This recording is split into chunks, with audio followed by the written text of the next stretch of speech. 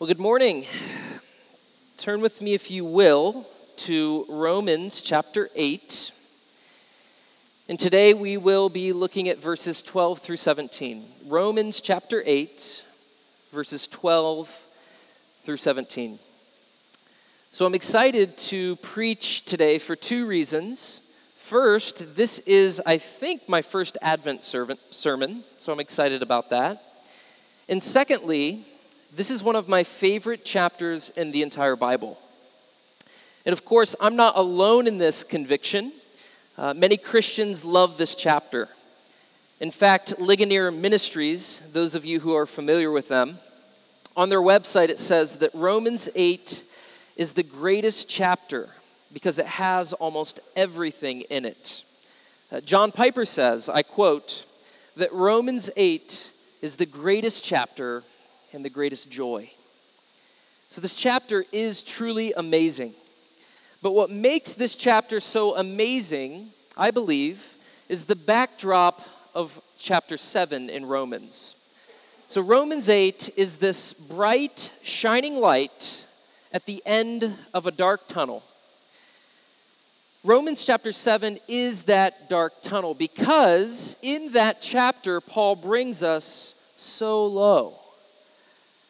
He, in short, tells us that we are unspiritual sinners. He says that we are rebellious lawbreakers and that we are totally powerless to do anything about it. The things that we should do, we don't. The things that we shouldn't be doing, we do. So he paints this gloomy reality that we are guilty criminals before a holy God, hopelessly enslaved to sin and doomed to destruction. So it's in this dark reality then that Paul cries out in verse 24, "O wretched man that I am, who is there anyone out there who can deliver me from this body of death?" And in his despair, he turns his eyes to Christ and he cries out, "I thank God for Jesus Christ. It is he who can deliver me and save me and change me." And so this brings us to Romans 8. Which spells out for us all that we have been given by God in Christ Jesus. And what we saw last week in Rick's sermon in verses 1 through 11 is that we have been given a new life. We've been given a new kingdom and a new citizenship. Because of Christ's first advent, we who believe, we now have no condemnation. Verse 1. We have freedom from sin and death in verse 2. We have imputed righteousness that comes from Christ in verse 4. And we have the gift of the Holy Spirit. We see that in verses 5 through 11. So if you are in Christ Jesus this morning, this is your reality. This is your new domain, if you will. It is Paul says in 2 Corinthians 5, "Behold, if anyone is in Christ, all things are made new." You serve a new master. You have a new identity. You belong to a new world. And you have a new destiny. And this was all made possible by God. For God so loved the world that he gave us his only Son. And so the Apostle Paul, he points to the beauty of God in the face of Christ. And he says, this is what Christ has done for you. This is what you have access to. Look at the blessings that you have in Jesus. But Paul, like the rest of his epistles, he doesn't stop there. He never shows us the glories of God and says, the end, good luck. No, he always points to God until we are awestruck by God in wonder. And then he points to us saying, therefore, live this way. You see, it's not enough to say this is who God is and this is what God has done. What we need is follow up. Someone exhorting us, therefore, live this way. Like the woman who was caught in adultery. It's not enough to just say, your sin is forgiven. There must be the imperative, now go and sin no more. And so this is exactly what Paul does this morning in our passage. after telling us about the amazing benefits that we have in Christ, he now turns his attention to the recipients of God's salvation, us. And he says in verse 12, therefore, brothers and sisters, we have an obligation, but it is not to the flesh to live according to it. And so Christians are people who live under obligation. We have a duty, a commitment, a debt of gratitude because of what God has done on our behalf. That is the meaning of obligation. It means that we are bound to something. We are motivated to action because of a driving force. Before Jesus saved us, our obligation was to the flesh. And by flesh here, I mean the sin nature. So before Christ, we had only one obligation, and that was to serve our sinful appetites. Apart from Christ, we have only one obligation, and that is to serve ourselves, to feed our flesh, and to chase after every sinful impulse. But since Christ has entered our life, we owe the flesh nothing. Okay, we don't have to obey its desires, nor do we have to listen to its demands. We have the ability now in Christ to deny the flesh. So let me give you an illustration. There is this story about a woman who was abducted and held captive by a psychopath for 10 long years. And thankfully at some point, this man was caught and he was thrown into prison. And after this poor woman had experienced freedom, she went to go and visit this man while he was in prison. And so she wanted to go visit him and grant him forgiveness for his actions towards her. So she went to visit him in prison, and she sat down with him, and the guy began to tell her, he said, I want you to come visit me. You still serve me. You will still obey my commands. That's what he said to her. And she went to go visit him in prison. So he tried to get back in her head, even though he had no power over her anymore. And so he talked to her as if he did, in which this woman responded to him. She said, I don't have to listen to you anymore. Okay, you no longer own me. I'm no longer your slave. You have been dethroned. You're the prisoner now. Your grip on me is gone. And in the same way, the power of sin in our lives has been dethroned. Jesus came into our lives, and he not only forgave us of the penalty of sin, but he has given us victory through the Holy Spirit over the power of sin. Now, this doesn't mean that sin is gone in our lives. Like the man in prison, sin still has a voice, and it still has an influence on us. But it doesn't have to be our master anymore.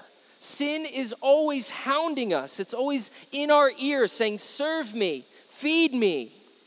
But we have the obligation now to say, no, you've been dethroned. Jesus is the king of my life now.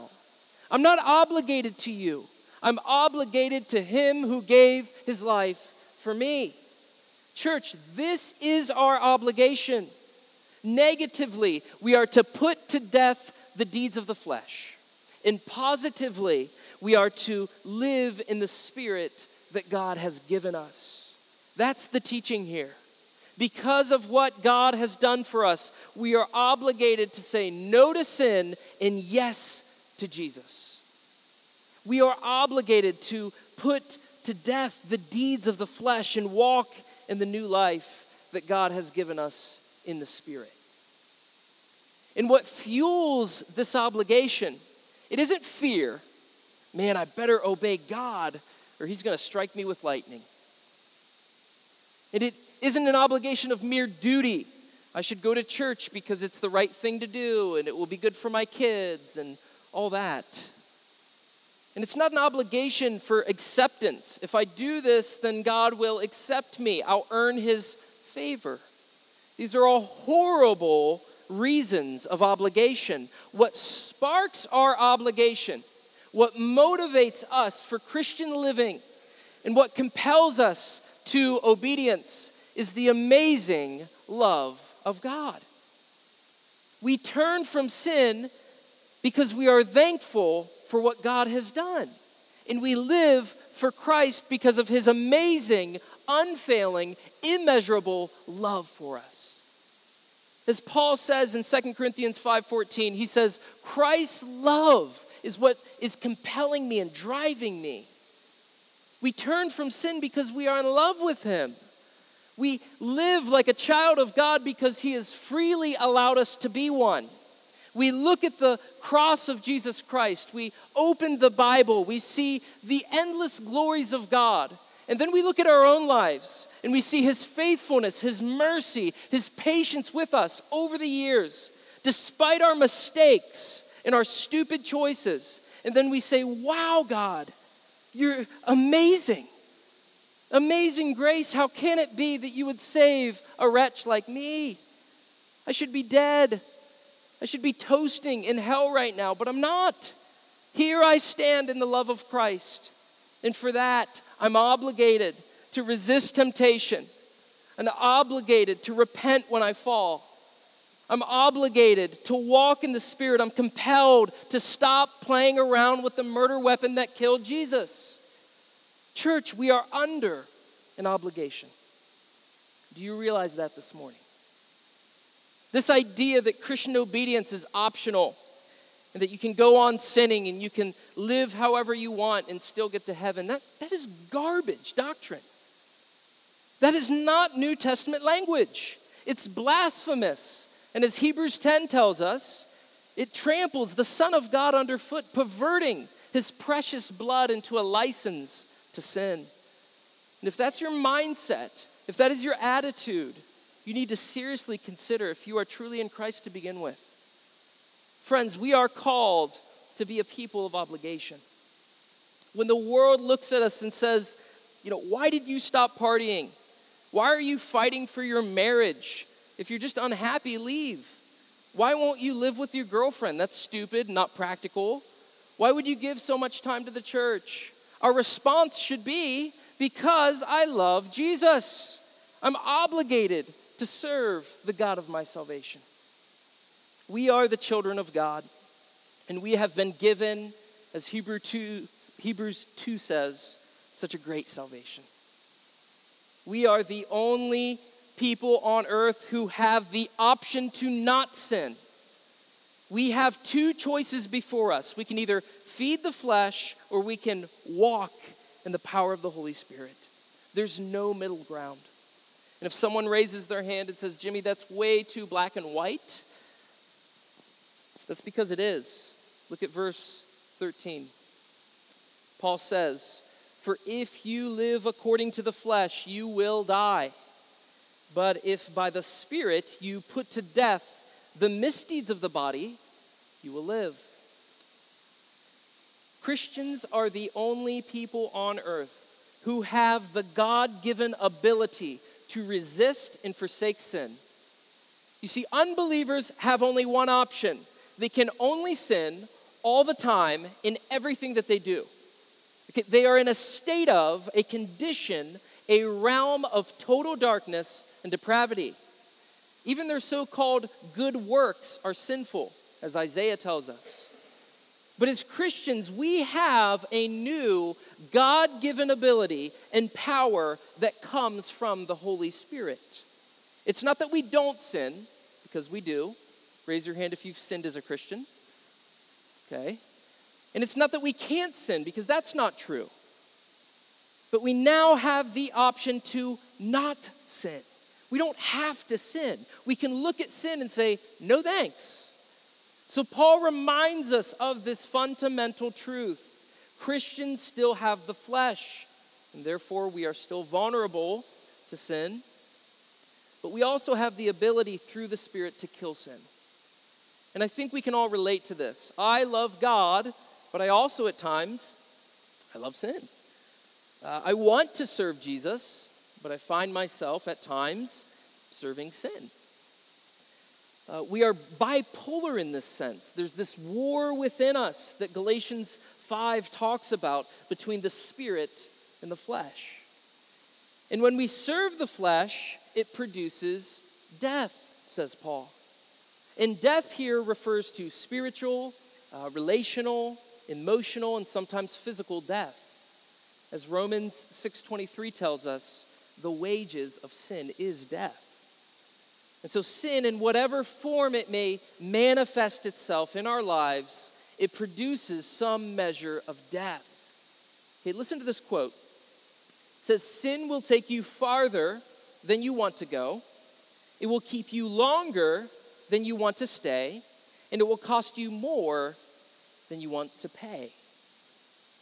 But sadly enough, this quote comes from Rabbi Zacharias, which validates my point further and should cause us all to tremble. You see, there's no such thing as secret sin, harmless sin, or small sin. Sin is nasty, and it always leads to some form of destruction. It's not trying to get you to slip up and fall. It's trying to consume you and kill you. But Paul reminds us that we don't need to feed the flesh and experience the death that it produces. This verse was literally what inspired John Owen's famous book, Mortification of Sin in Believers. It's a great book. You should read it. For Owen, this verse made it abundantly clear that the believer has a duty to be constantly mortifying or putting to death the sin that still indwells him. But equally important for Owen was the fact that such a duty is only possible in the strength that the Holy Spirit supplies us. For he alone is sufficient for this work. And so if you are a child of God who has the Spirit of God, you don't have to serve sin anymore. We can, by God's Spirit, kill sin and live. Okay, this is what Paul talked about back in Romans 6 when he says, sin shall no longer be your master because you are not under the law, but under grace. We've been given power from above that is stronger than sin. Even more than that, it's stronger than the devil himself. 1 John 4:4 says, greater is he who is in me, that's God's Spirit, than he who is in the world. We need to hear this again and again because we forget that we have this kind of power dwelling in us. Or we're just spiritually lazy and we fall back into old sins and we don't see a way out. Then we become calloused. We say to ourselves, well, I guess this is just my thorn. I guess this is where my sanctification stops and ends. No. Have you forgotten that the Spirit of God, the same Spirit that raised Jesus from the dead, lives in you? The eternal, holy, all-knowing, all-powerful God, his Spirit dwells inside you. So stop making excuses. Stop acting like a victim. Stop believing that you are utterly trapped. And with an open Bible and an active prayer life, with eyes fixed on Jesus, rise up in the power of the Holy Spirit and slay that stupid sin that keeps dragging you down. And start being who God already calls you to be, a saint and a child of God. We forget how much access we have, how much power we have, how much blessings we have in the Spirit that God has given us. We forget. We believe God in our minds, but we often live our lives like practical atheists. And what a tragedy that is when God did so much to give us his Spirit. This is what Paul is trying to show us here, the benefits of God's Spirit living within us. And he elaborates more on this in verses 14 through 17. He says, for those who are led by the Spirit of God are the children of God. The Spirit you received does not make you slaves so that you live in fear again, but rather the Spirit that you received brought about your adoption to sonship, and by him we cry, Abba, Father. The Spirit himself testifies with our spirit that we are God's children. Now, if we are children, then we are heirs, heirs of God and co-heirs with Christ, if indeed we share in his sufferings, in order that we may also share in his glory. So here we have some of the richest doctrine on what the Holy Spirit does in the life of a believer. The Spirit leads us. He gives us freedom. He rids us of fear. He brings about our adoption. He helps us relate to God as a father. And he gives us assurance that we are saved. So let's start with the first, verse 14. The Holy Spirit leads you. He leads you. Whenever you get that feeling, man, I really need to pray and get in the Word. Or maybe you're watching a movie and you feel that conviction, man, I really should not be watching this.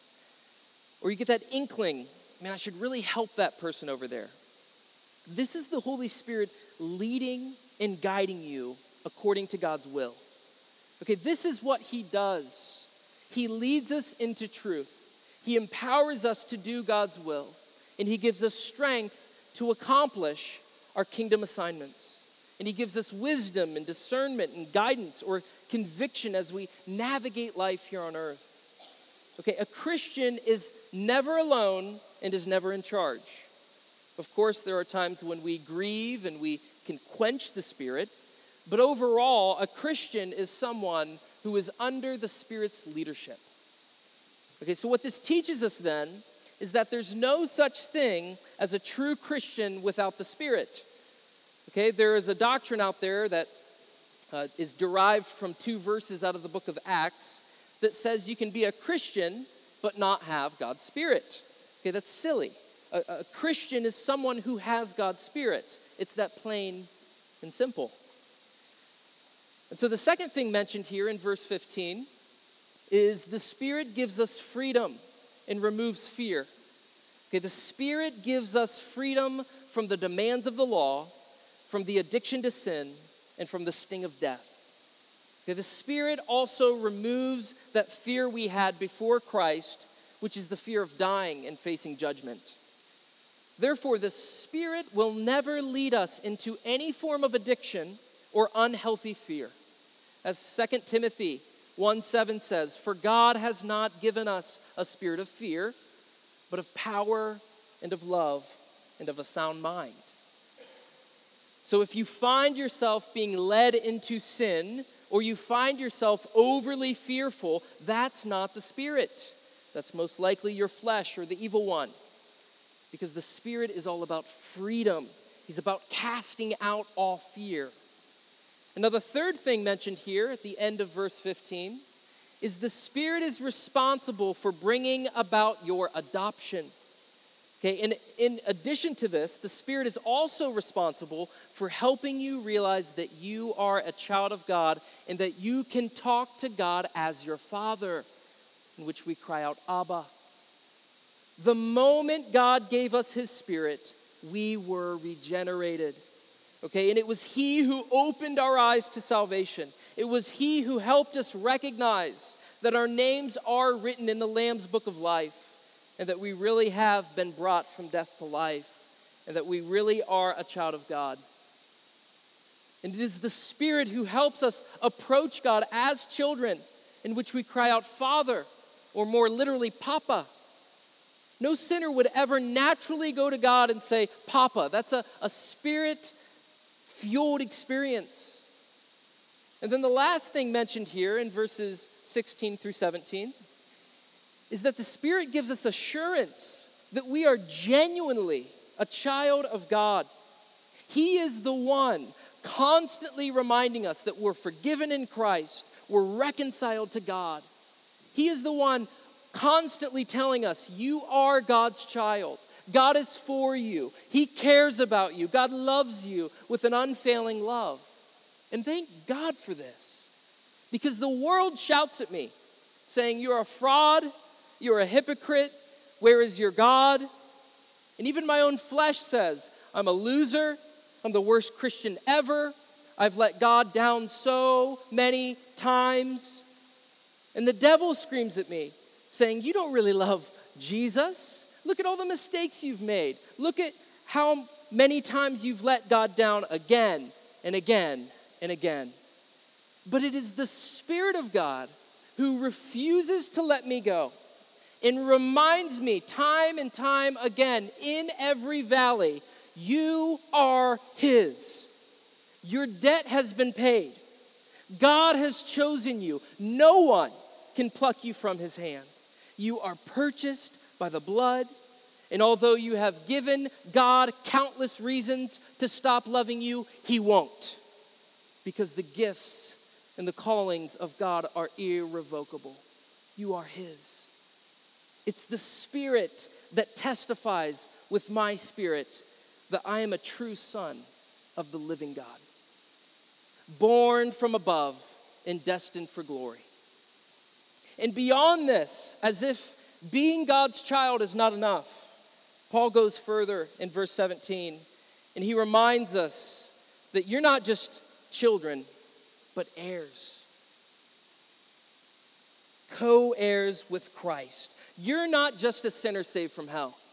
You're not just a child of God who barely made the cut. You are someone who has been given the privilege of sharing Christ's inheritance. In the new heaven and earth, when that day comes, you will be a partaker in Christ's inheritance. As Revelation 3:21 promises us, and I say this reverently, you will inherit a measure of the throne of Christ. That is our destiny. As we look ahead, that's what's coming. Now, there's a condition attached to this. He says at the end of the verse, if indeed we share in His sufferings. Now, this isn't a call to pursue suffering for the sake of reward. This isn't like other religions where we need to go and die and suffer for our faith so that we can receive special rewards in heaven. Not at all. That's not what Paul means here. What Paul is saying here is that suffering is evidence that all this is real. Okay, suffering is to be expected in this present era. Okay, in fact, the suffering of a disciple arises out of one's loyalty to Christ in all circumstances. So he is reminding us that suffering must occur. It's inevitable. Okay, while we are still on earth, awaiting the finality of our salvation, we will suffer. And thank God for His honesty, because He literally tells us, hey, this isn't going to be easy. Christ suffered greatly on earth. You're His follower, so will you. Some people find this depressing. They think, man, I gotta suffer. What did I sign up for? I thought being a Christian would be more comfortable and prosperous. I guess the prosperity preachers and the TV evangelists lied to me. But I find this profoundly encouraging, because it means that if my body fails me, or I get persecuted, or I'm diagnosed with some fatal disease, or a loved one dies, or my house blows up, it means that I am sharing in the suffering of my Savior. I'm walking in His footsteps. He suffered and then was glorified. And I get to be like Him in that way, to experience momentary afflictions that are only building up for me a greater degree of glory in heaven. If you are a Christian, your suffering is not vain. It serves a divine purpose. There is divine objectives. As Romans 8:28 reminds us, God uses all of it, the good, the bad, and the ugly, for our conformity to Christ and for His glory. And so don't get it twisted. Being a Christian is the best life you can live. It's full of abundance and blessing and fulfillment, but it is not easy. If you are a Christ follower, you will suffer many tribulations. But as our Lord said in John 16:33, rest assured, be at peace, for I have overcome the world.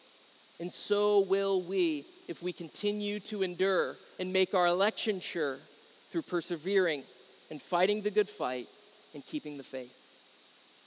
And Paul goes on to expound more on this subject of suffering in the next few verses, but That's for Ron to deal with next week. So Proclamation Church, as a way of conclusion, I must ask, are you living under holy obligation? Are you actively fighting sin in your life? This is our call. This is our sanctification. And this is the mark of a true disciple. Are you doing this? Can you honestly say that you are resisting and combating and slaying sin in your life? Can you honestly say that you are being Spirit-led each day? Or are you just letting sin have its way with you? Just embracing any and every desire that comes your way? And if you're unsure on how do I answer that question, I'm not sure where I'm at with that, just look at the fruits of the Spirit in Galatians 5 and ask yourself, what better defines me? God did not kill his Son. He did not save you and give you his Spirit so that you would remain a prisoner who is a miserable sinner. God has given you his full armor to fight. He's given you every spiritual blessing needed to overcome. As 2 Peter 1 reminds us, you have everything you need to live a godly life. You have a God on your side who loves you. You have Jesus who died for you. You've been given God's Spirit who never forsakes you, but leads you and empowers you. You have a church that is in this with you, willing to help, uplift, and encourage. It's all at your disposal. Remember who you are in Christ this morning. Stare at the glories of Jesus until your affections for him are rekindled. And if there is lingering sin in your life this morning, kill it. Kill it now, or it will be killing you. And then go and live accordingly, not indulging the flesh, but being alive in the Spirit. And enjoy the new life that God has given you, a life where you are loving your family, loving your spouse, making disciples, joyfully serving the church, eagerly helping the community, sharing the gospel with strangers, and walking in the good works that God prepared for you before the foundation of the earth. Church, be reminded this morning of our obligation. Be reminded of what we have in the Spirit. And be reminded of who God is, what he has done, and what he's calling you to do. Let's pray.